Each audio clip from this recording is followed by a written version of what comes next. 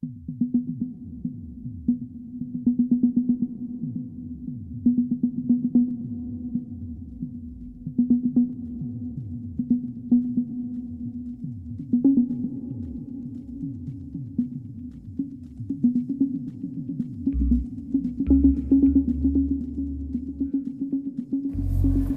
is the Made in Bristol podcast. This is Nick, and I am just off to see my good friend and Bristol technical luminary, Nick Alpy. Nick co-runs a software house, a Rails specialist in Bristol, has done for a few years with his wife Natalie. He's an exacting man. I've worked kind of for/with him in the past. Yeah, he was pretty critical of my JavaScript, but that's okay, I can live with that. I think we're going to talk about what is good enough in terms of delivering software, which is a subject that is very contentious, but also very close to my heart. So it's been a great week. What's been going on? I waved the Griff off to the United States. He's out there doing some user testing, so I'll probably speak to him. It was very cute. He wrapped up his MacBook Pro in a little handkerchief and suspended it from a staff and made his merry way off to California. Yeah, we'll talk to him, I imagine, at some point and see how he's getting on. Let's see how this one goes.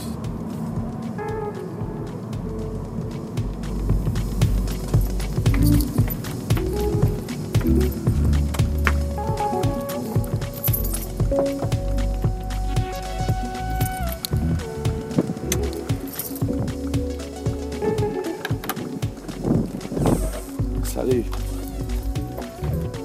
I've actually figured out how to get here now, first time. It's only taken me a couple of years.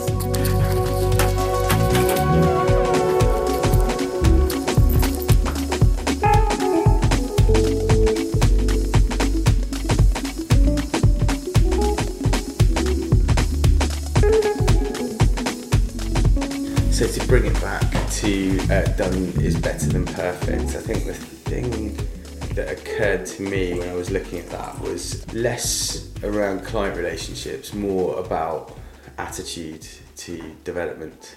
I think that you can get lost in a certain self-indulgence when it comes to development, where there is often a very right way of doing something, but it's often seen outside of the context of the project, such as the technical stakeholder, the time frame, the budget, the amount of people that are likely to be using the application. And I know from a developer point of view, it can be very frustrating to feel that you're cutting corners.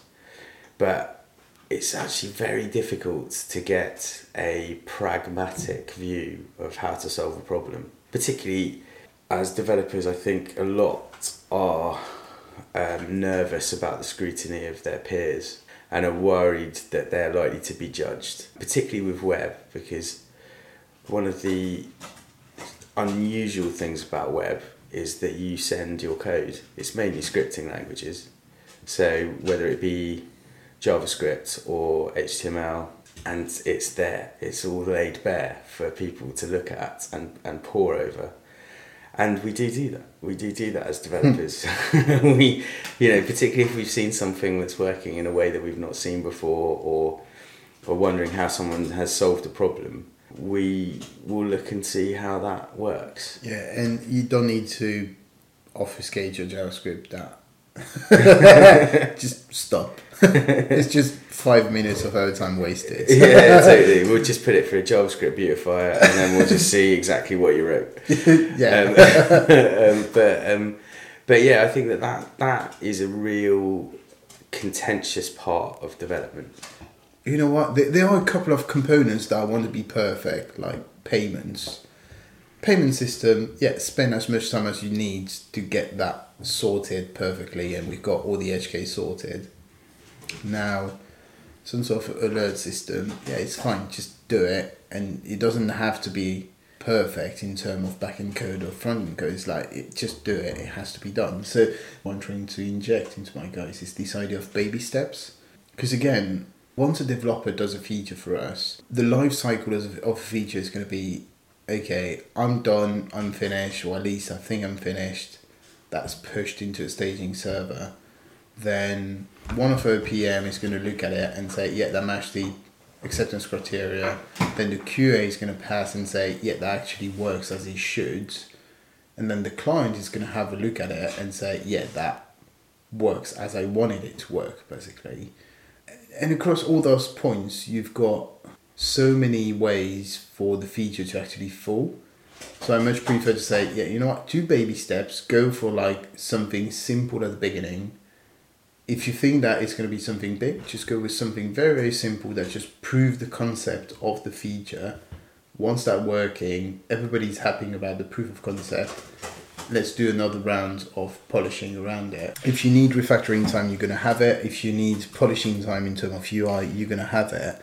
But it starts with the baby steps. But isn't it a case that you always need refactoring time? You know, it's an infinitely complex task. I mean, I often think about, there's a jQuery plugin that polyfills placeholders.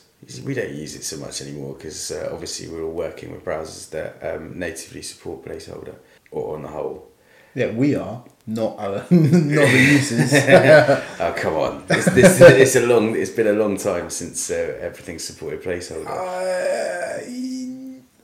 i10, I think, do not support, or anything under i10 I think do not i10, support. Well, not wanting to dwell on the detail, but I think i10 you can't style it. I think one of the interesting things is that when you look at the plugin that polyfills it, it's such a simple thing to do.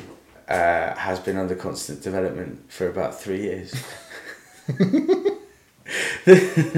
there's always something that you could be doing to do it better, and but it's about knowing when to stop. Like if you're maintaining an open source project, sure, your code is going to be used by thousands of people, hopefully. So you want that code to like cater for every single edge case.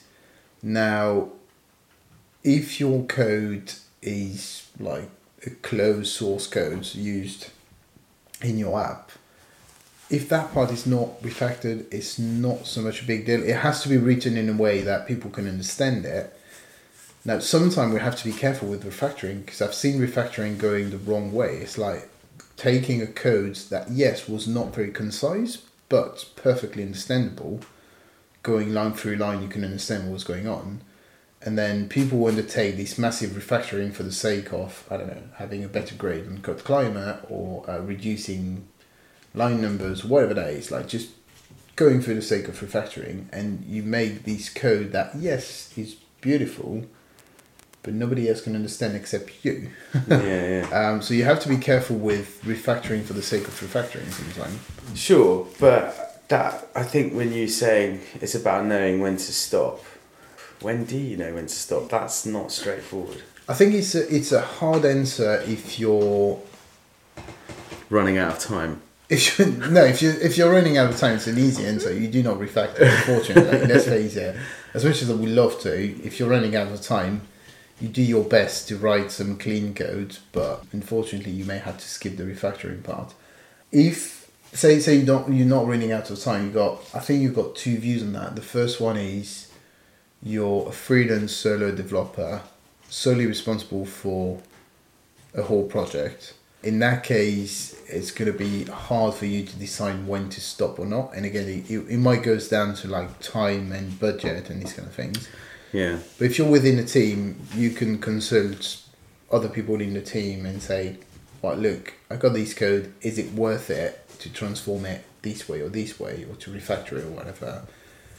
That's usually when like the other guys in your team are going to ask you questions about why you want to do this refactoring, what's going to be beneficial about it, whether it's like performance, whether it's just beauty of code, whether it's maintainability. it's going to sound like very pedantic, but I think we're quite lucky in a sense that we do write some maintainable codes straight away, or we've always had this mindset of anybody else can actually overtake the code, and we don't want to produce bad code effectively. So the code is always okay-ish at least. It could do with refactoring sometime, and we do undertake refactoring a lot of time, but the refactoring is only after the feature is done. It's like, okay, it works, the feature is done, the tests are passing, now let's see if I can actually make that slightly better.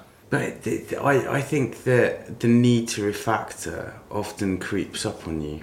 I think with all the will in the world, it's very hard to second guess what makes maintainable code as you go. I think that what you're describing in terms of peer review, whilst it is incredibly useful and does end up in good quality software, it could be seen as a bit of a self-indulgence. I mean, that's one of the things that you don't need to do that to deliver the project on time. No. And I think you can defend that at the point of when you are estimating a project, but it's one of those meta things that only really service the development process. And it's the same to a certain extent with unit testing. You know, they don't equal feature, they don't equal buttons on pages. Ultimately, they equal stability, and they prevent you having that kind of horrendous kind of clown car scenario where, you know, you change button colour there and then all of a sudden none of your forms work anymore, and well, it doesn't start that proudly, but at least it highlights it before they go out the door. On the actual test, unit acceptance or whatever, we're going to disagree on that one. To me, they are extremely important. Not everything needs to be tested, but they are extremely important, and more than important for us back-end devs, they're extremely helpful because they help us shaping the actual code of the feature. Yeah. I mean, I don't disagree that for a second. And when you're I mean, going back to the point, when you're making that decision, you're going to prioritize some of the things that don't necessarily equal feature that allows you to deliver. Yeah, and if you have to prioritize between the three, it would be test first, code second, and then refactoring last. And if you don't have the time to refactor, unless you really, again, it goes down to your level. Like, if you're a junior developer, you're most likely to produce bad codes than if you're a very experienced developer, because straight away you will almost write better code, or you know when to split into different libraries or services, whatever you want to call them. Or your eyes becomes almost used to recognize patterns, like, oh, hang on, that what I'm doing here, like I'm doing a bit too much here, it becomes a bit unmaintainable. I'm going to split that somewhere else in a library or in a service. And sure, but that's experience, isn't it? Yes, that's experience, and that's why it must be really hard for a junior to actually judge on those. Yeah. But as you become like mid or senior, that is your responsibility here to like recognize those patterns, learn to see them as you shape the feature, and act on them right now instead of waiting the refactoring time. But I mean, what is most important? Because what I found is that development is a very kind of binary task. Things work, they don't work, things are delivered on time, things are late. There's no kind of like shades of grey. Unlike, say, maybe something like visual design. Are we both working on the web? No, because for me, sometimes they work on my machine and they don't work on. Oh yeah, so therefore they don't work. Yes. Yeah. So okay. Or worse, they work on their machine, they don't work on mine. That's even worse. Yeah, but I think that so maybe those things are shades of grey to a certain extent. And so things need to work on the whole. You know, there are many ways of getting to that position as there are developers. There seems that, you know, there's lots of opinion about what is the right way to do things, but there doesn't seem to be a canonical approach to development. And I think that actually what happens is that the where to stop is just basically where you're prepared to compromise. And often doing the things around maintainability and doing the things around the beauty of code help you out, but they don't necessarily help your client, because the client's happier to spread perhaps the technical debt associated with maintenance over the life cycle of the project. Well, they're never going to understand. They're never going to understand the intricacies of it, and they're never going to see. It's almost impossible, in my experience, to communicate the benefits of it, because ultimately things still serve HTML in a browser, and as long as that is happening, everyone's kind of happy. As much as it's nice when they do get it and they do understand it, if this is the way your company work, if this is the way you produce code, and this is the way you're feeling secure about the work that you're producing, like, okay, we know we're going to write unit tests, so therefore we might take slightly longer than somebody that doesn't write them. Considerably longer though, isn't it? No. I was reading that it can add at least up to 40%. I would not say that. I would say probably 10-15%, certainly. But then it's then automatically a bonus when you think about like debugging, when you think about adding a new feature.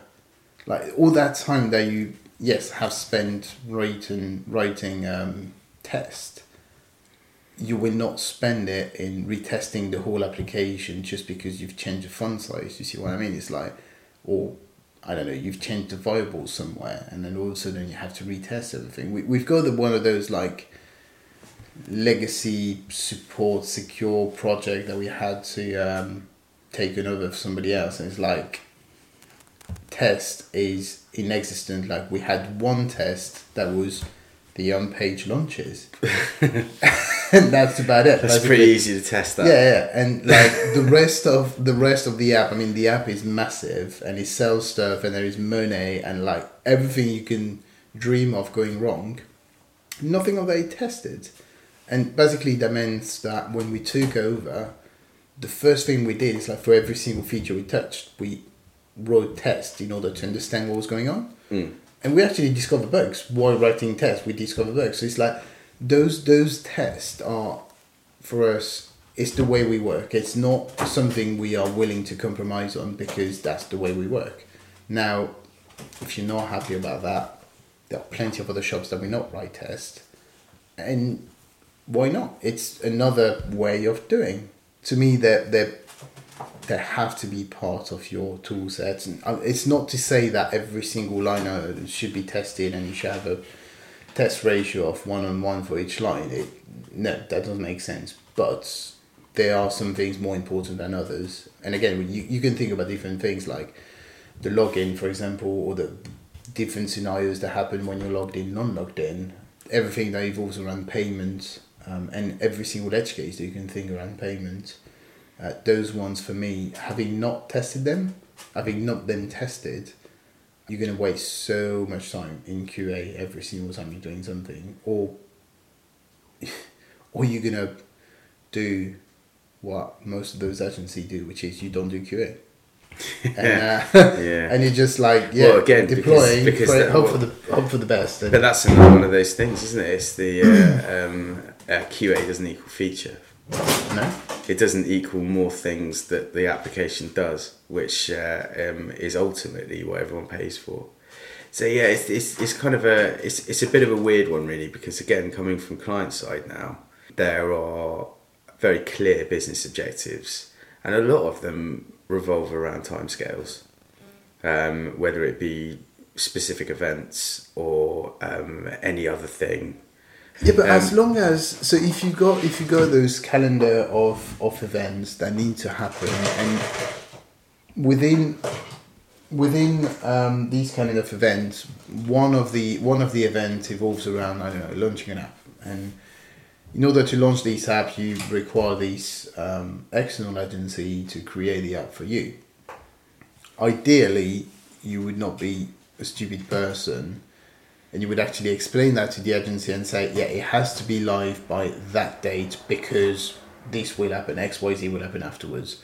So if the agency is not stupid, they'll say, okay, it has to be live by that date. Let's put like a 2 weeks buffer, so it has to be live 2 weeks before. Therefore, we only have X amount of days to do that. Can we do it? Yes or no? And now it's the responsibility of the agency that is in place. It's like, can we do it? Yes or no? It's okay to say no. Actually, it's surprising how people will not say no just because they're like, oh, we have to do it and we're going to make it work. Most of the time when you think, oh, we're going to find a way, that never works. It's like, if you truly believe it's going to work, do it. If you truly believe, or if you think that, no, it's not going to work, we're going to blow it off, but we want the money, then it's probably not a good decision to take that job on. Yeah, I mean, but you can kind of see how it happens, because I think that from the perspective of an agency, your client's happiness validates the organisation. As any agency, all they're really trying to do is deliver. And I think that actually you can see, particularly if those decisions are being made in client services, an account director is always going to try and make something fit, particularly if it's well in advance, because then you've got lots of time to worry about how that actually works. But I think that's another thing, is that that process is always going to be flawed, because one of the things that I've discovered as well, working client side now, is that tech no longer has that account direction buffer. So basically people come to you directly. I mean, they're also on the project team, which is worth its weight in gold, but also there's now a lot of time associated with explaining yourself, figuring out how to manage certain communications. That's normally absorbed by a client services team, who may be making some horrendous decisions about when things should be delivered, but just as an administrative task throughout the process, they save a lot of time. And I think that's an interesting thing, is that when you bring in the elements of the business, because business is so ephemeral to a certain extent, so decisions are made, things have to be acted on them, things have to be delivered in series or parallel, depending on what you're doing. It is very often that, as we were talking about, done is better than perfect. If you miss any of those, there's all sorts of other project teams on all sorts of other different styles of projects that essentially then start getting into a position where they can't deliver either, and it gets into a mess very quickly. But so the done is better than perfect in these scenarios to me is like, you've got a month to launch app X. That is part of a whole calendar of event, and it's only like a tiny cog in the machine, and there are plenty of other things that depend on app X being launched. As long as everybody's clear on that, which is app X has to be launched, the most important part of app X are payment login has to be perfect, the rest you can cut corners. Job done. You've got your requirements, and it's the role of the project manager to say, let's do it and let's make a plan for it to work. But I found we're in an unbelievably strange industry whereby production and research and development tend to run parallel, and we're all on a voyage of discovery. That's just the way that it works out, because projects will start, you'll think you'll have the answer, but the answer actually unfolds over the course of the project. And essentially what I've found is that very early on, any plans that you might have made just quickly go out of the window. You kind of get that scenario where you require things of the client, and the client has to deliver a certain interval for you to be able to do the things that you need to do. But it's never as straightforward as that, because the client will never deliver in time, because nobody ever delivers anything in time. The problem is it never halts the project. It never stops the project. The project still goes on because it still needs to be done. At those particular instances, perhaps what should happen is to go, look, you've missed your window, but it's also a window. It's not a case that if you deliver this 3 days late, we'll pick it up in 3 days. Actually, you've missed this deadline, and so therefore we have to reevaluate the entire project based on the fact that we've got other stuff to do.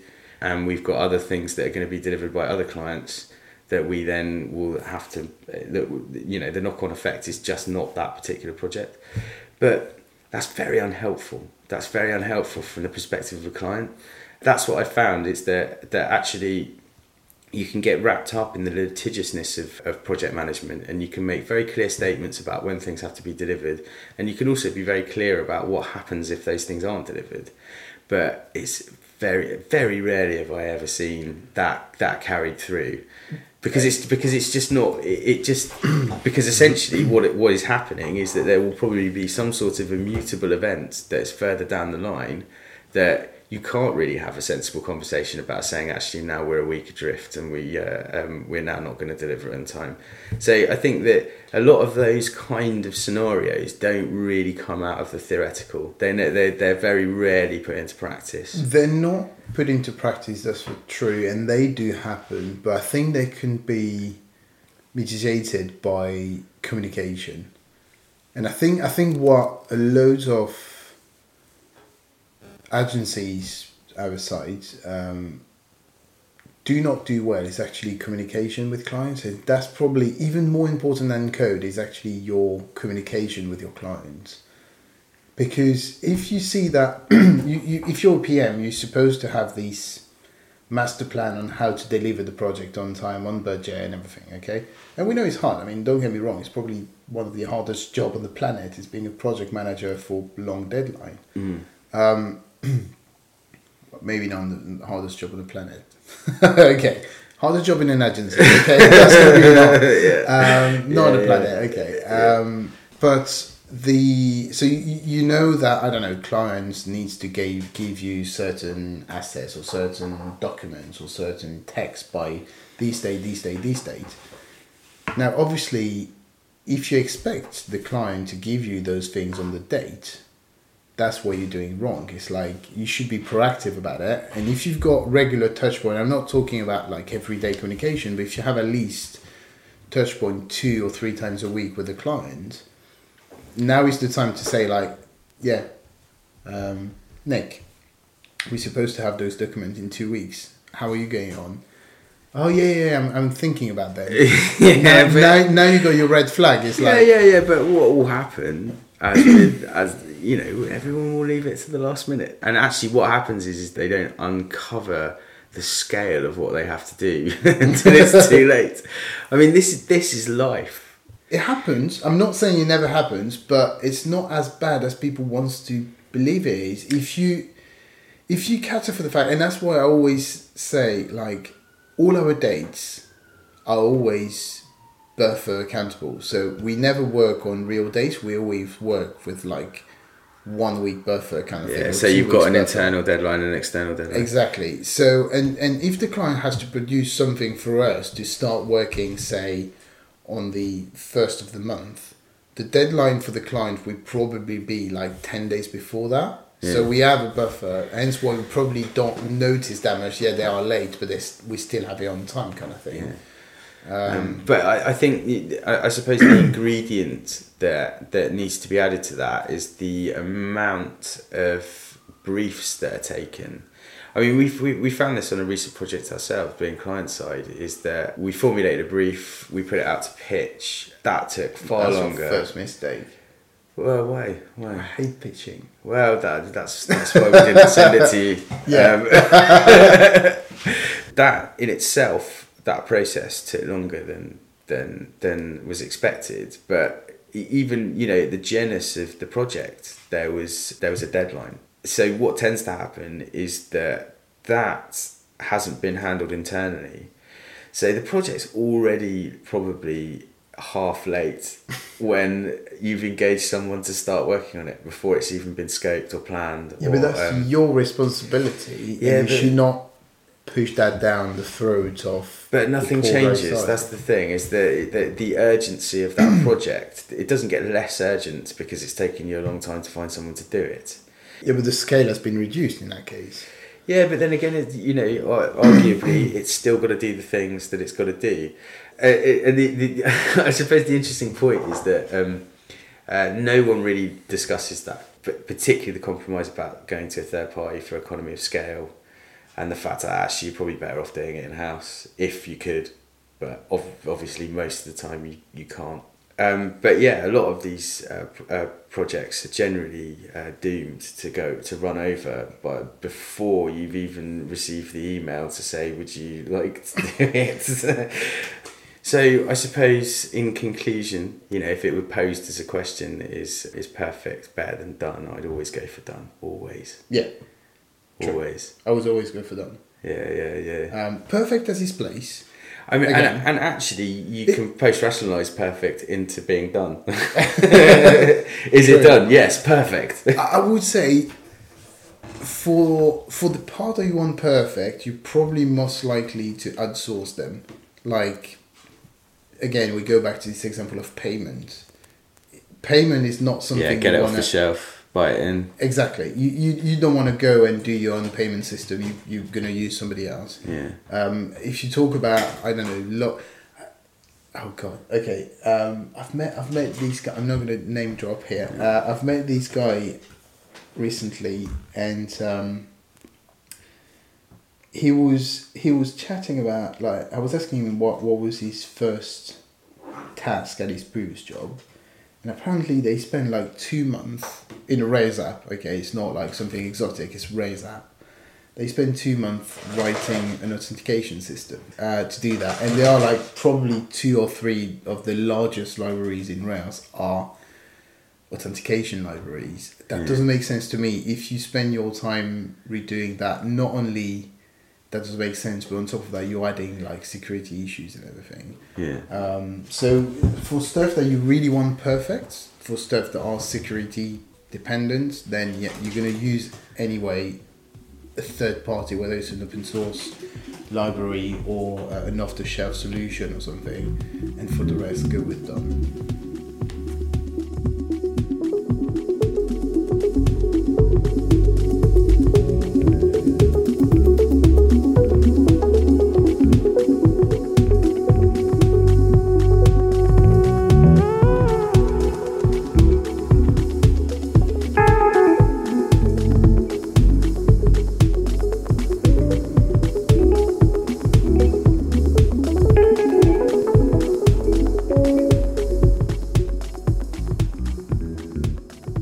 How are you? I'm very good. And for the purposes of record keeping, where are you? I am in New York on Berkeley Street and Broadway. And what are you doing there? Work-wise, I am here to do user interviews. What are you expecting to happen when you've done these user interviews? So we're hoping to improve on, we're hoping to build a new version of an internal piece of software, so we're doing user interviews to better understand our users. I believe, is it Toyota? I learned from our last customer, there's a phrase that Toyota use for what we're doing now, and I think it's called Genji Ginbitsu or something like that. I can't remember how you pronounce it. It just means go and see. And it's been enlightening already. And I've only seen one person. Yeah, there's one company. There's lots of that. There's also Kaizen as well, which is a continuous improvement or continuous efficiency, I think it is. Yeah. Which is also kind of a kind of an organisational paradigm, but it applies more to supply chain and distribution. But I've read some fantastic articles on those sorts of things and how that they're applied. But so you were in California beforehand? Sunny California. I say sunny California. It was cooler than it is here in New York. So you were in California. Whereabouts in California were you specifically? In a place called Long Beach. Oh, okay, right, yeah, no, that's quite a famous place, isn't it? I've heard of Long Beach. It's funny, I've heard of Long Beach as well, and California's beautiful, but Long Beach is quite a sort of an industrial area. Like, it's not as, I've heard of Long Beach before, but I didn't realise it was just sort of yeah, it's kind of it's a bit of an in-between place.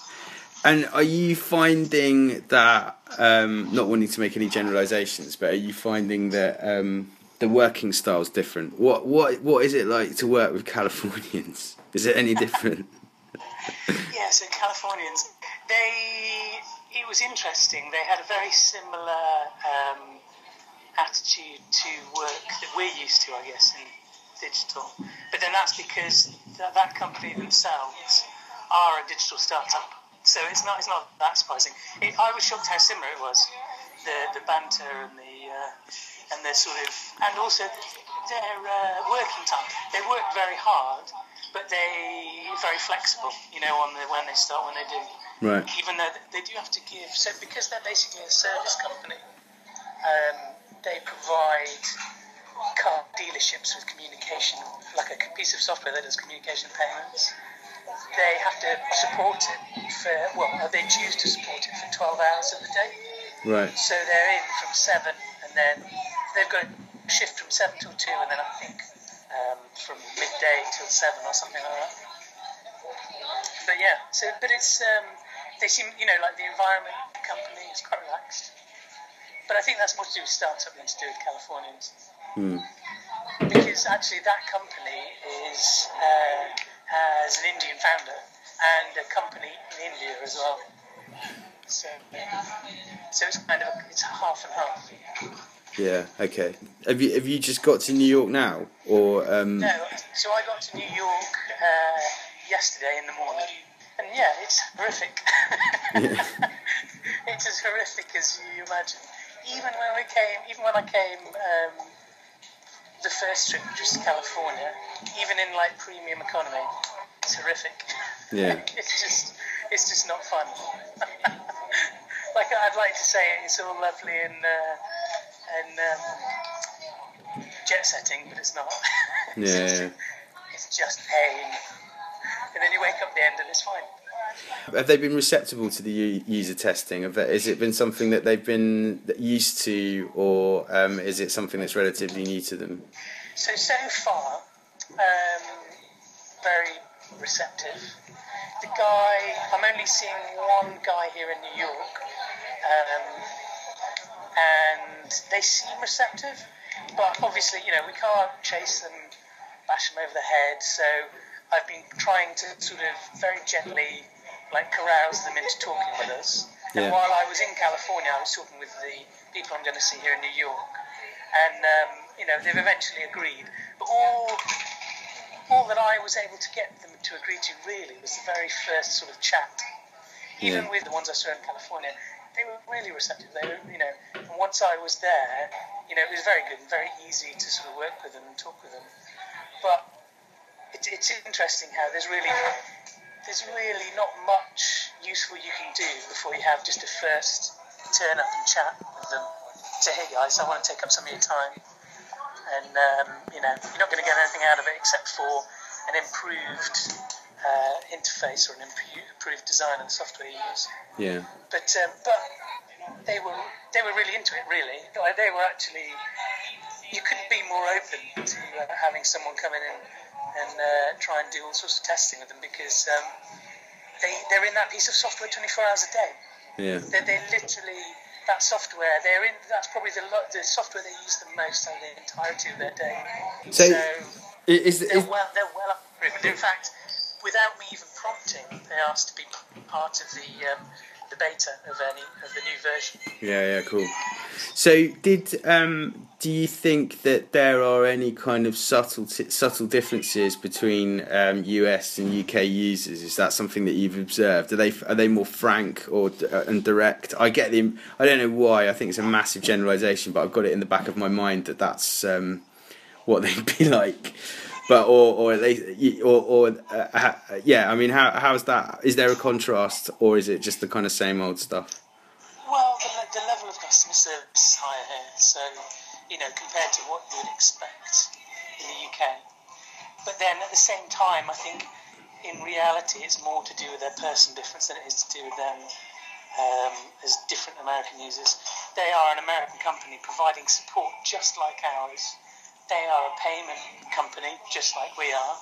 So they are kind of, because they're distributors, they're not resellers, they're distributors. They're in a way providing the same services as us, because they just wrap what we make in their piece of software and add a couple of things, add some fancy cherries and stuff to it. Yeah. And as such, they provide their own support. And what they're doing every day is comparing our support and our software with their own, and making all sorts of sort of decisions and assumptions. That's more the reason why, for example, this company is probably quite. They're very, they'll very easily go, well, that's not good enough, and that's for fair reason, because they make basically the same software, or software that does the same thing. They're a technical company like we are, and they have customers in the same way we do. And when they see us not matching something that they're doing, they consider it not to be good enough. Yeah, sure. Which is totally fair enough. Yeah. And it's also, we've got sort of there's a layer of opacity in them being over here in the US. There's a number of things in the whole process of what we do, not just in the piece of software we make, but in the way they use it, that is just not, and until you're sitting there chatting with them, it's just not clear and obvious. Do you know what I mean? How our software literally affects the amount of money they're taking. They're literally making, less or more money depending on how good our software is. Sure. Which is and people are getting angry with them if stuff to do with us is going wrong. And and it's interesting. Like with tone and things like that, we have our own support team, and when they give support, we know the tone, and we know how we internally talk about external companies. It's so da da da, and there's internal banter and so on that is just normal. But you sort of come to their offices and you can kind of see, like it really, like a small thing to a very small thing to us can make a huge difference to literally their entire day. Sure. Someone could be staying in for an extra 7 hours in the day because something's gone wrong. And if the tone's off, if the tone is, great, we're done, or, oh, you've had an error, good for you, it doesn't, it can help and it cannot help. So, sorry to interrupt, but are you bringing back the gold? I think so, yeah. So it was dead useful. Yeah. Really useful. I think it was more them as a distributor. I don't know if it's really got nothing much to do with them being an American company at all, because to me they were very much the same. The way they work as a software company, their understandings of usability. There was a guy there sharing a book with me about. He called it customer development, and it was basically it's exactly what we're doing now, but it's more CX, customer experience, than UX. User experience. So it was just a slightly wider book. It was an interesting book because I was having a read of it on the plane over to New York, and it's it's exactly the same principles that we're trying to work towards. But they were very impressed by us coming to visit. They're very happy. They were happy that we were listening. Yeah. Like but as you said before I went away, I was actually surprised at how good an effect it had on our relationship with them. I think my visit's probably had the most positive effect on us as a company with them than any other thing we've done with them. Yeah, sure. I mean, for me, that kind of goes without saying. Sorry. Which I know we said before I went away, or you said to our boss, you were saying, it'll be a good thing. It's nothing but great customer service, and it's only a good thing. When we're trying to sort of sell the trip over, but it really is. Like it really, I bet you, it's improved. It will have improved our relationship by quite a lot. Yeah. Do you know what I mean? Yeah. Because especially when we're so far away, and communication can be a bit difficult, having someone in the room is just such a sort of breath of fresh air, I think, compared to being, at the other side of a Zendesk ticket, or the other side of a support interface. And I thought it would be quite nice, and they'd be like, "Oh, this is nice," but they really appreciated it. Yeah. And they really, it definitely did a lot of good. Yeah. All right. So have you bought me a present? I've got a California present. Now I'm trying to figure out a New York present. That's amazing. That's amazing. How expensive were they? Were they expensive? They were horrendously expensive. Okay, that's fantastic. That's all you need to say. Had to have them shipped over on their own. Okay. Cool. Okay, well, all right. I will see you in a bit. Okay, I'll speak to you later. See you. Bye. Okay, bye. Well, that was interesting. Episode 2. Apologies for the rabbit. But, that's just how it goes sometimes in web development. So, we're still working on our first event, but I had some interesting conversations yesterday with a couple of other people that I think are going to really come through on the talks, which is excellent. Also, may have wangled the use of a 100-seater auditorium in the centre of Bristol. So I'm not quite sure we're there yet, but it's nice to know I've got that in the back pocket. Keep in touch on the website, madeinbristol.io, and the Twitter at madeinbriz, and the SoundCloud, which you can link to from the websites. And we'll let you know when it's all kicking off. Speak to you soon.